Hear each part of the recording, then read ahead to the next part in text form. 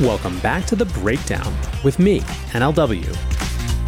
It's a daily podcast on macro, Bitcoin, and the big picture power shifts remaking our world.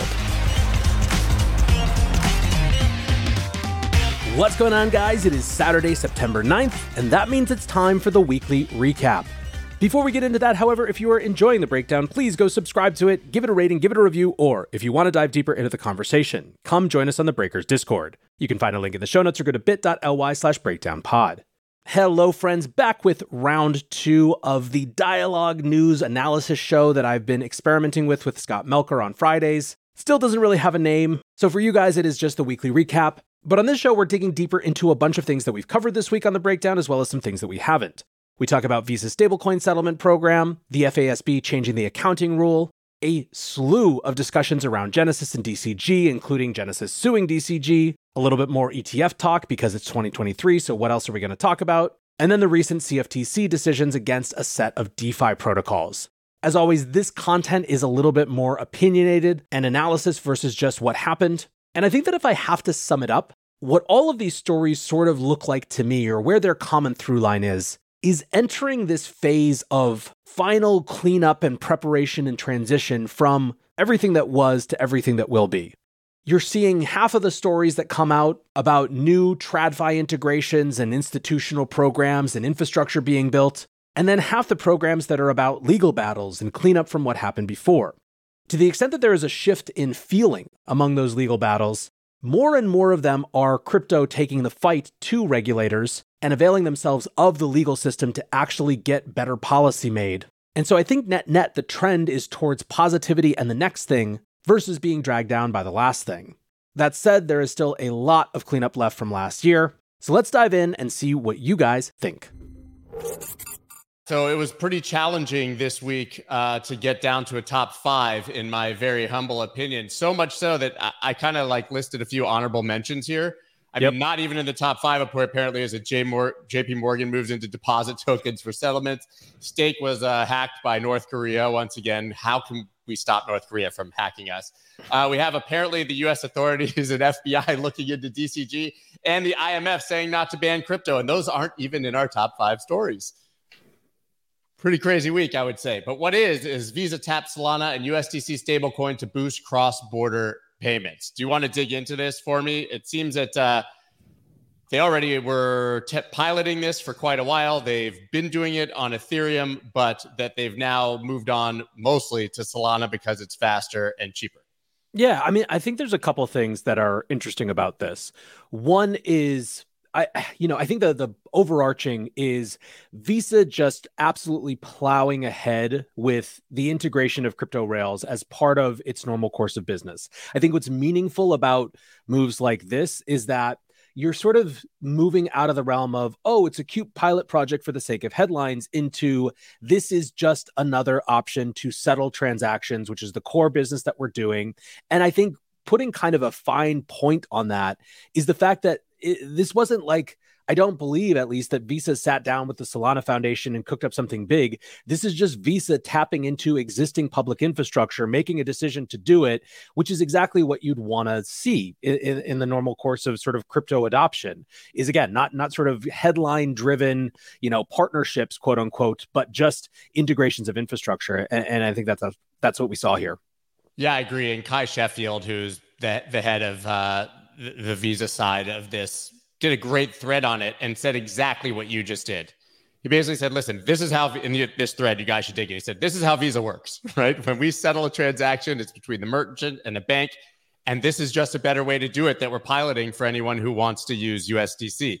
They're effectively saying what we've known all this time is that there is a better way to do this, a faster way that eliminates intermediaries and settles even quicker.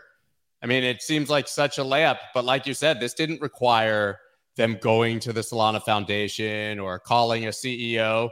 They just said, there's an existing technology here that can make our business better, and are adopting it. I think this is just absolutely huge. And yet again, one of those things that's not making noise in this bear market or this crypto winter, whatever we call it, that will be in a year, one of those narratives that we look back on and go, holy crap, Solana is working with Visa, and this is how Visa is settling their transactions as we see Solana go up by a few 100%.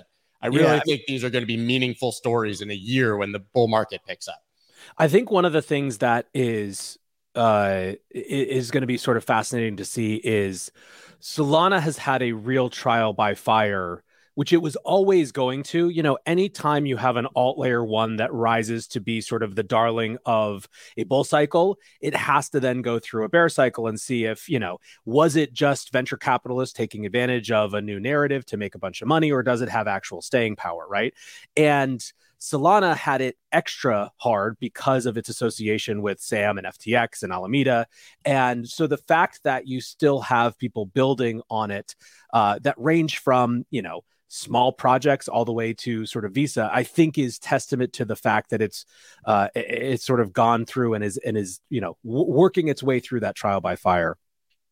Yeah, in fact, I mean, from a market perspective, you would think that because of the relationship with SBF and FTX, that it was almost beaten down more obviously than it should have been, and should be one of those that actually has further to rise, right? I mean, the reversion to the mean for Solana, when you see the things Ethereum doing and that Matic and Polygon, these partnerships, should be tremendous to see. There's still a ton of building happening on Solana. For what it's worth, that's been my assessment of a lot of, we got down to, what was it, 17, 18,000 in Bitcoin, sort of in the lows post FTX.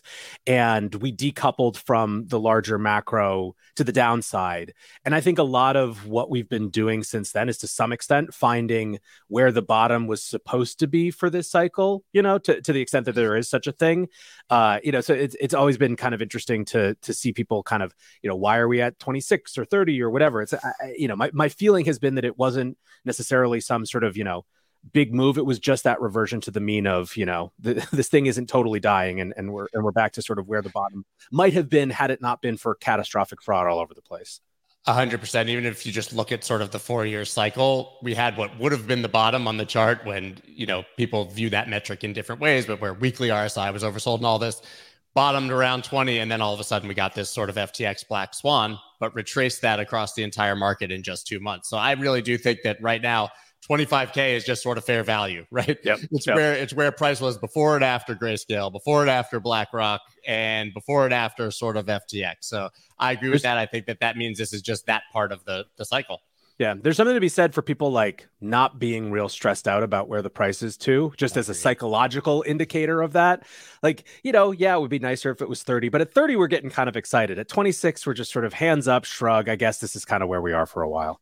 Absolutely. So I think the next story, and I think that this one is one of the biggest stories of the year actually, is FASB's crypto accounting shakeup could lure more corporate investment.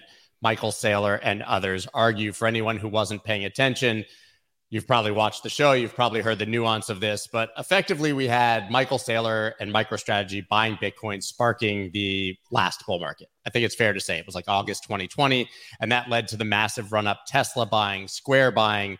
And we saw that Michael Saylor sat down with, I believe it was 2,000 CFOs of companies. We were all so excited that February of 2021, he was going to teach them all how to put Bitcoin on the balance sheet. Crickets. Right? It absolutely didn't happen. And it turned out that was a result of the way that they had to account for their Bitcoin on their balance sheet, which was effectively to peg it to the lowest point it was during that quarter and then take the loss. And even if it was higher, you couldn't take the gain. Well, those rules are now changing in 2025. So I don't think that this is a massive catalyst at the moment, but this opens up just huge potential in the future. Yeah, I mean, it's funny. I love the quotes around this one because the people who are on the FASB were basically like, it's very rare that we get to do something that's incredibly obvious, time-saving, and right. But this is that, and that's why it had a unanimous vote. It just the way that it was accounted for didn't make sense before. And to your point, Scott, I don't think this is going to be a theme too. Anytime you start to kind of look at institutions getting involved in some way, there's a temptation to view every story as it should be a bigger deal than it is. But really, it's all about the slow accumulation of normalization. And this is just another part of that. No one is going to make the decision to put Bitcoin or ETH or anything on their balance sheet because they know how to account for it. But they might have come close and not because they didn't know how to account for it, or the way that they would have accounted for it didn't make any sense to them. So it's kind of a barrier clearing process that I think is part and parcel of where we are in the cycle as well. That's right. Now, if they want to, they can. And before, if they wanted to, they couldn't, unless they were out of their mind and wanted to piss off their board and shareholders, right? I mean, Michael Saylor obviously here saying fair value accounting is coming to Bitcoin. This upgrade to FASB accounting rules eliminates a major impediment to corporate adoption of Bitcoin as a treasury asset. Like I said, guys, this is a 2025 thing, but this is going to give those CFOs and risk managers a long time to actually consider this.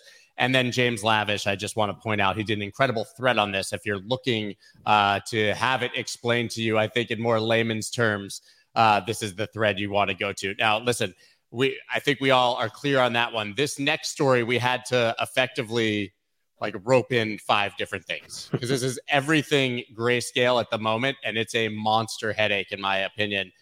But the first one that I think went completely unnoticed as part of the Genesis story is they're shuttering their crypto trading desk for the U.S. market. This is their OTC trading desk. I'm going to be honest with you, Nathaniel. I didn't know that they still had a trading desk. Yeah, I think that's why the story went unnoticed, because people would have assumed that it was just gone already. Right, but I really thought that in their bankruptcy, they had capitulated and that their business had basically wound down, but apparently they were still a major player. And this is important because this is how huge entities largely buy and sell Bitcoin, right? They're not going on Coinbase and placing a bunch of bids. Michael Saylor might be, honestly. But most of them do this through institutional OTC desks. And this could leave a gaping hole. I mean, Max Boonin, who I love, said, so Genesis Trading stops trading why? And no one on crypto Twitter is commenting on it. But at the same time, we see the news. Coinbase begins offering crypto loans to large U.S. institutional investors. That's the other side of Genesis's business. But clearly, Coinbase is stepping in to try to fill this Genesis vacuum. Yeah, I mean, it is a big loss to have sort of a prime brokerage-esque service, the most notable one, totally decommissioned. But at the same time, you have to think that any institution worth its salt, any investor worth its salt, saw the writing on the wall, basically probably as soon as withdrawals started being halted in November and started making other plans. So even if there was still business going through there, you have to think that some of that was starting to shift. It does leave a vacuum, but nature abhors a vacuum, and so do crypto markets. And especially with so many institutions now lurking around the edges of the space, building infrastructure for it, you have to think that gap is going to be filled by more than just crypto native companies like Coinbase real soon.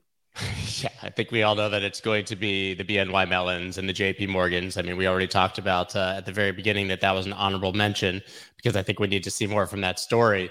But this isn't all that's going on with Genesis at the moment, right?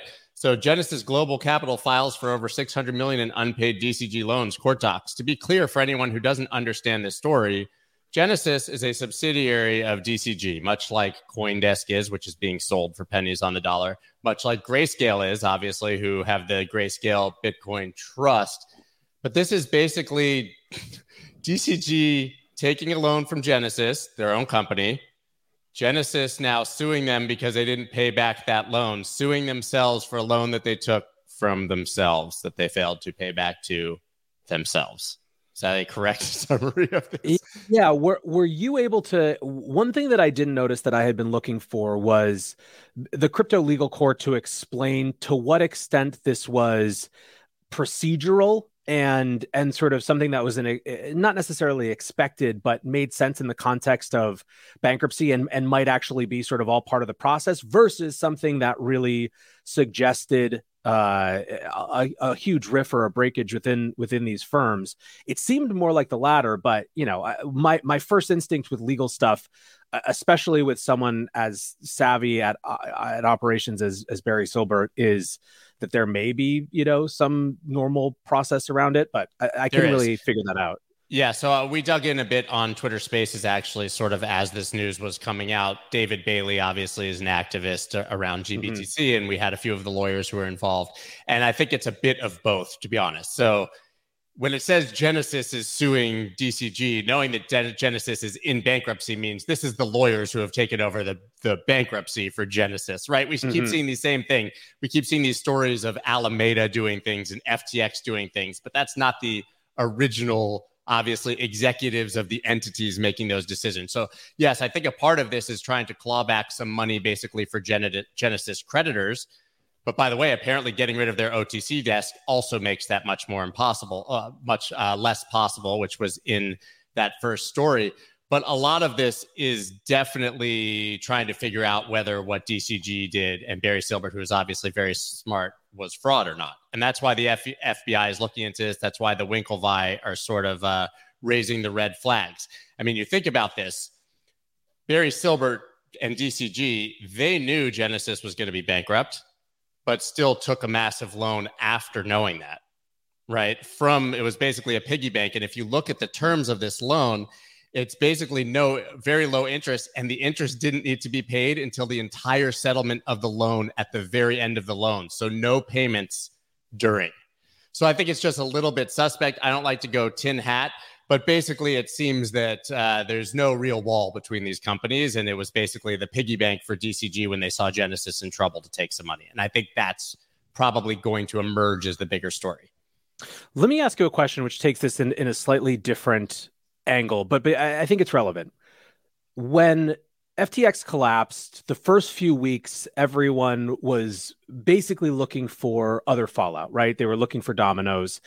And the big one was Genesis, right? That was the biggest sort of thing that seemed like a direct result. The other one that people have had, so subsequent to that, DCG and its potential failure has been one of the two biggest going concerns, right? One of the big things that could knock the sort of industry off its rocker once again. I think that sort of towards the end of January, towards the beginning of February, especially when they announced sort of a provisional agreement, which ended up not being a provisional agreement, the DCG pressure started to come off a little bit. The other big one is obviously Binance. And, we on any given day, we could fill all 5 of these stories with the latest Binance FUD, right? It's just sort of the nature of the beast right now. It is. My question, because there's a lot of speculation about this. How much actual damage to the industry do you think there would be in the context of the FBI actually going after DCG more? And by that, I mean, how much do you think the industry has sort of internalized and just sort of like, almost cordoned off these things? And maybe we can save that same question for Binance for another week when we actually do that. But I'm interested in that debate, because my suspicion is that the long period of time that the market has had to digest these possibilities makes them potentially a little bit less terrifying than they would have been if it all piled up, call it December, January.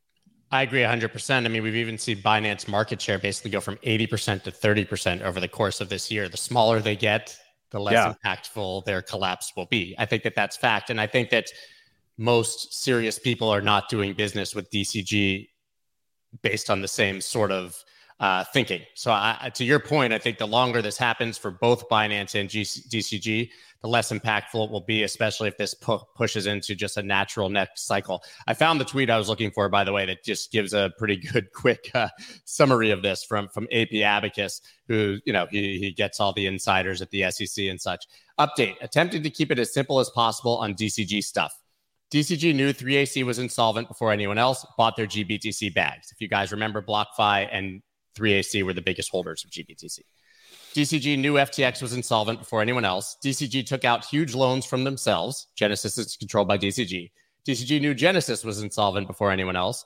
DCG knew that had forever to pay back billions in loans to a bankrupt Genesis, which they controlled. Barry DCG went all in on the GBTC and Grayscale, again, a company they control, carry trade, and lost, while also paying themselves huge fees. Incest at best, fraud at worst.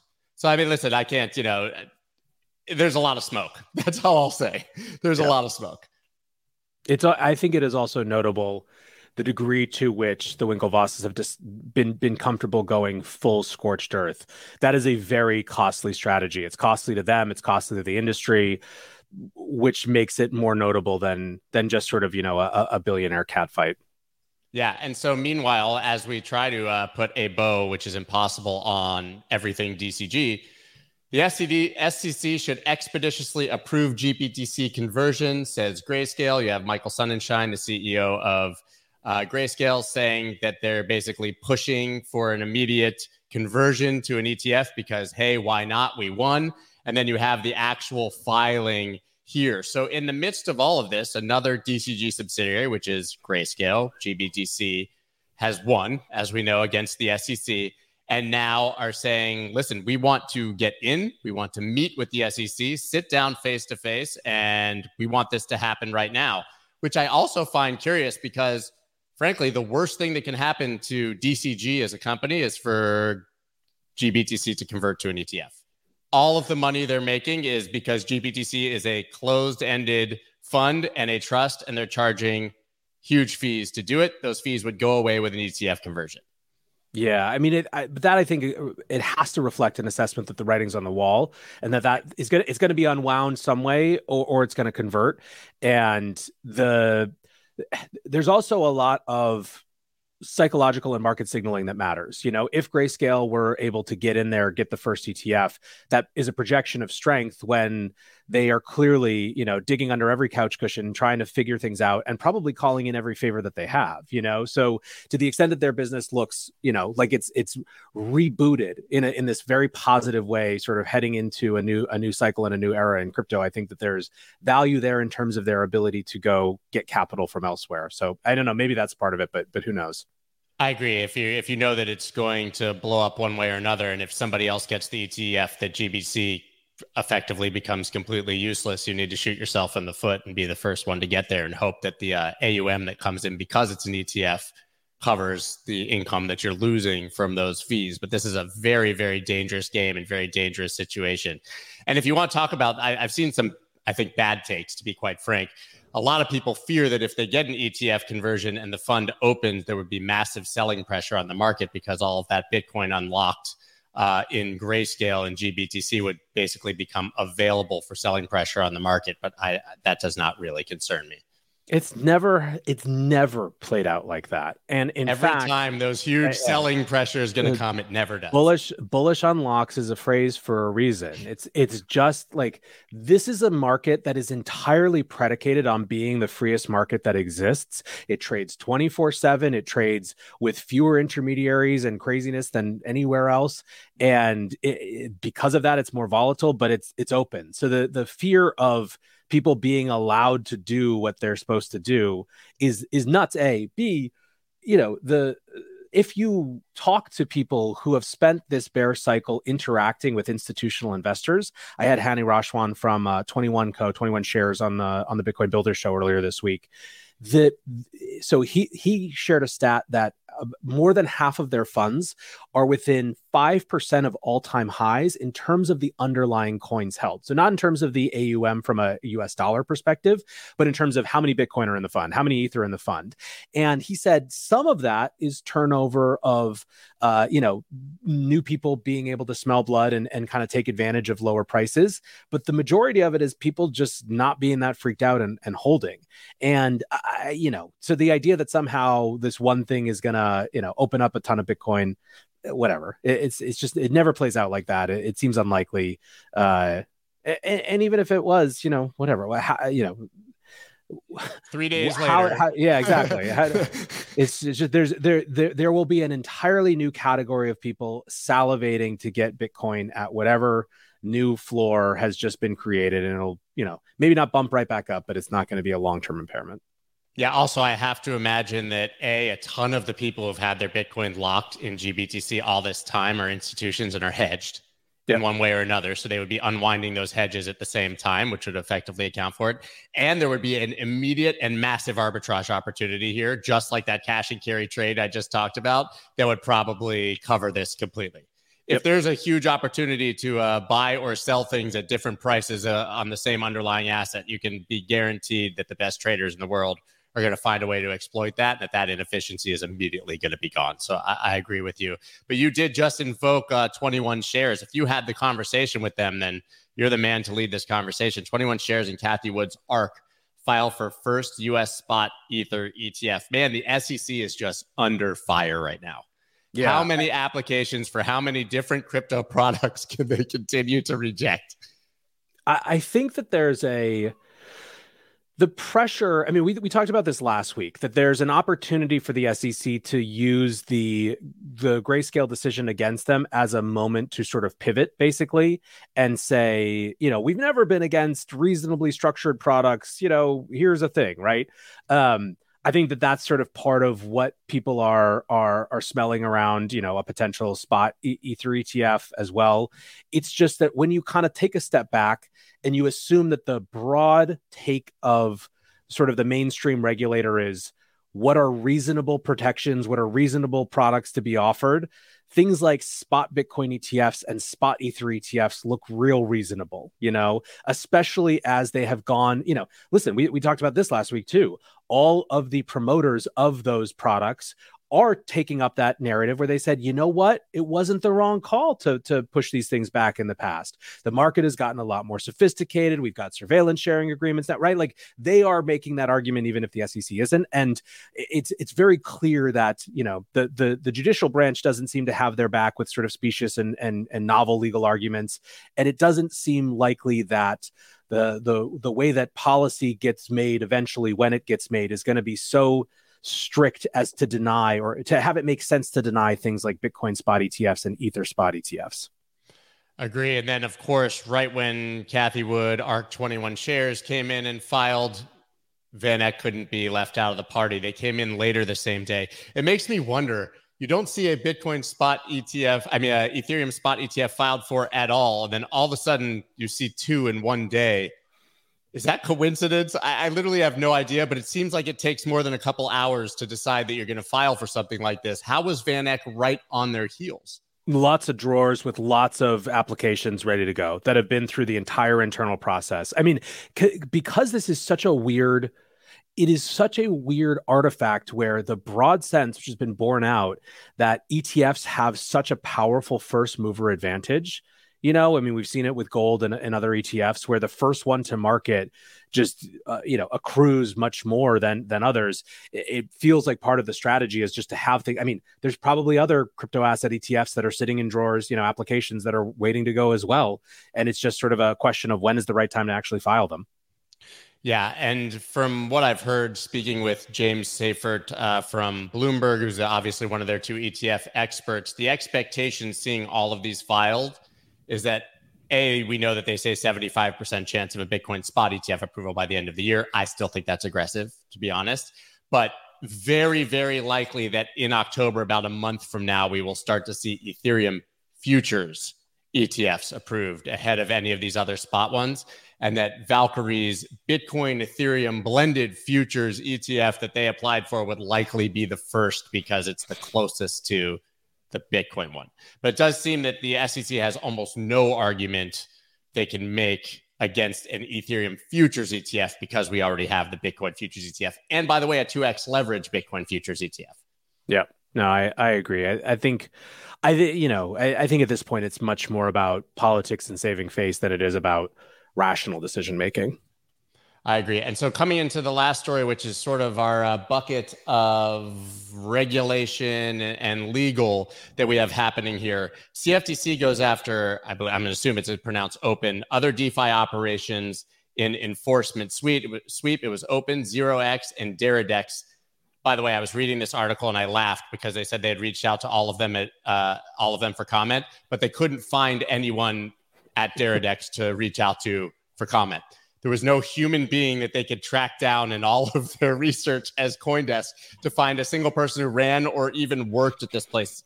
But these are small fines, 250,000, 200,000, and 100,000. But basically saying that these three offered illegal derivatives trading in the United States. So this is clearly saying, hey, you can't operate a leveraged DeFi protocol in the United States. Obviously, we already saw SushiSwap, which isn't leverage, be attacked.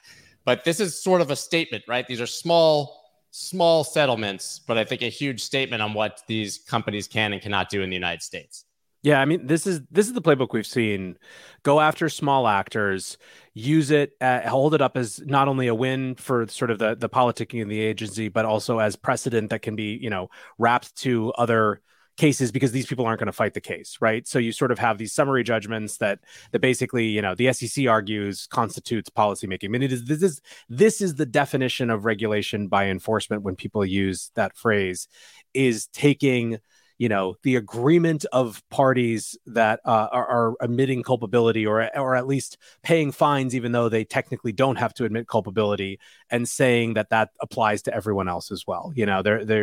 I think that the DeFi was always going to be a battle, and there are, it's going to take huge discussions in Congress to figure out where those lines are. But the SEC is effectively, I think, shoring up their side of the argument with these sort of decisions as their sort of entree into that conversation.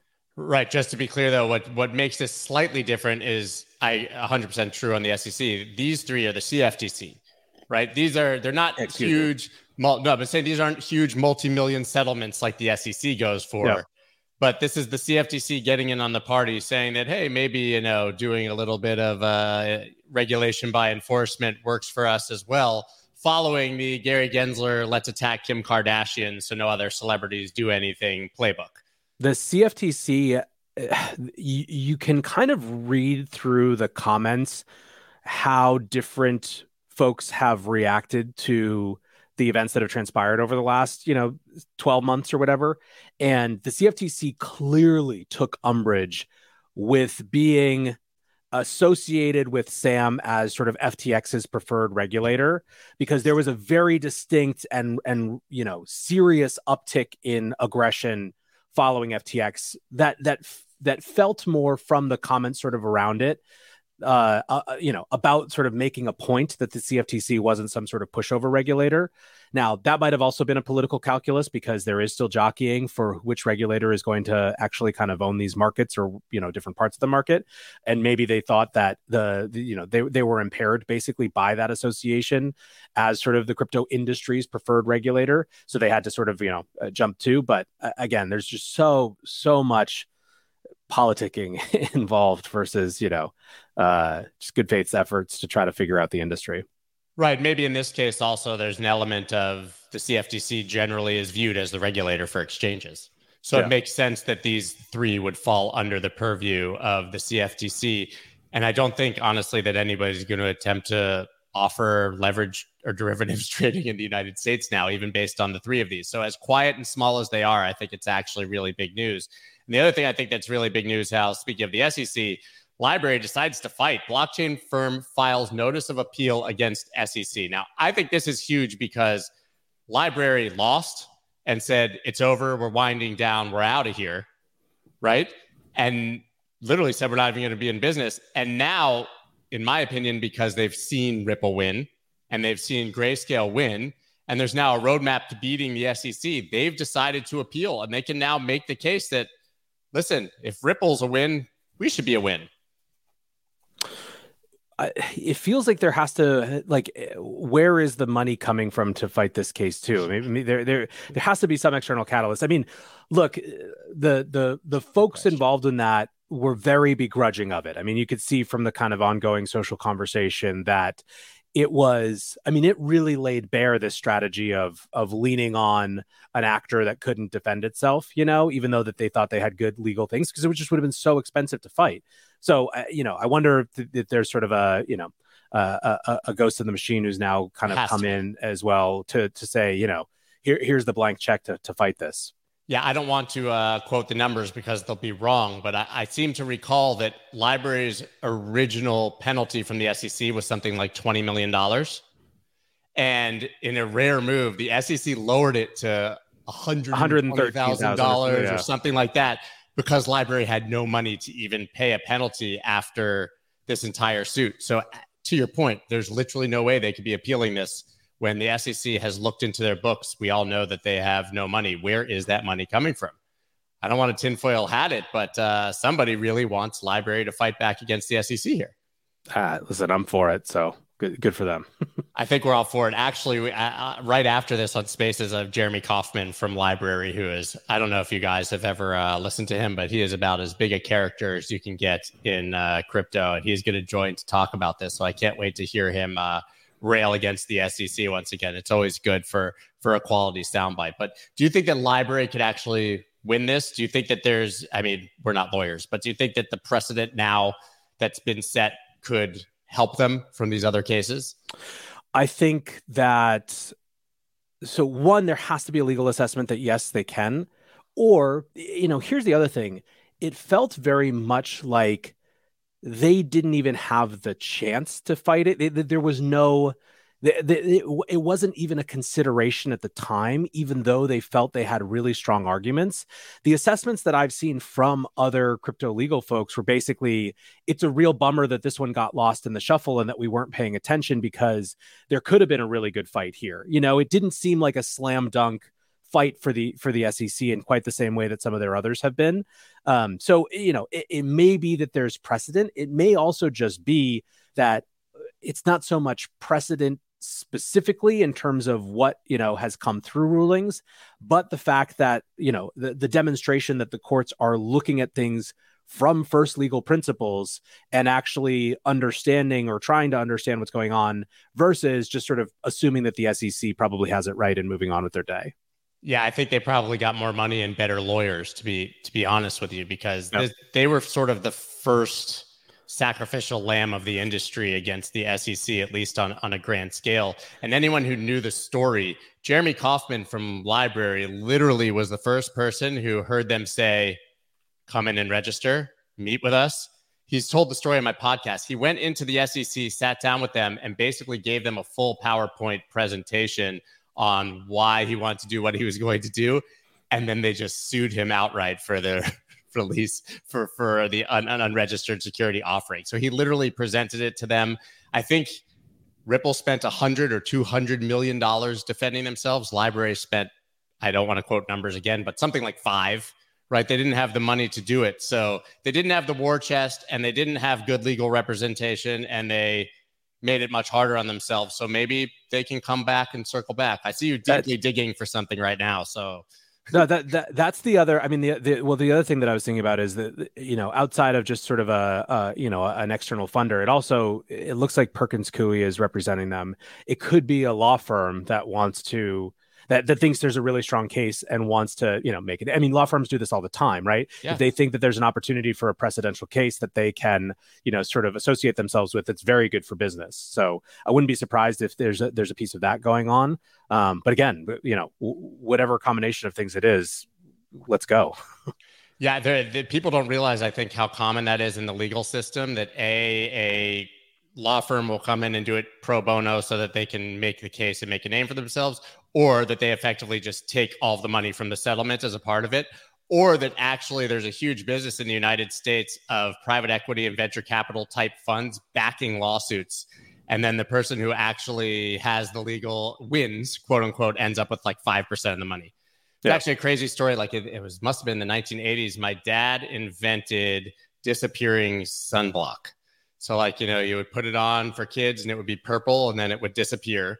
And now I can't remember, it was Johnson & Johnson or one of the huge companies just basically came out with it. And my dad said, I have the patent on it. And he had this huge conglomerate that came in and backed the case. They won the case and my dad got nothing. That's because amazing. It was like millions of dollars that people had to pay for the case, and he won and his patent was honored, and yay. Right. Yeah. So principle was pretty crazy story. That's it. We went through all 5. We knocked it out in about 40 minutes. Pretty impressive, I would say. Are there any? I mean, we had the honorable mentions. I know that you have a show coming out today on the IMF.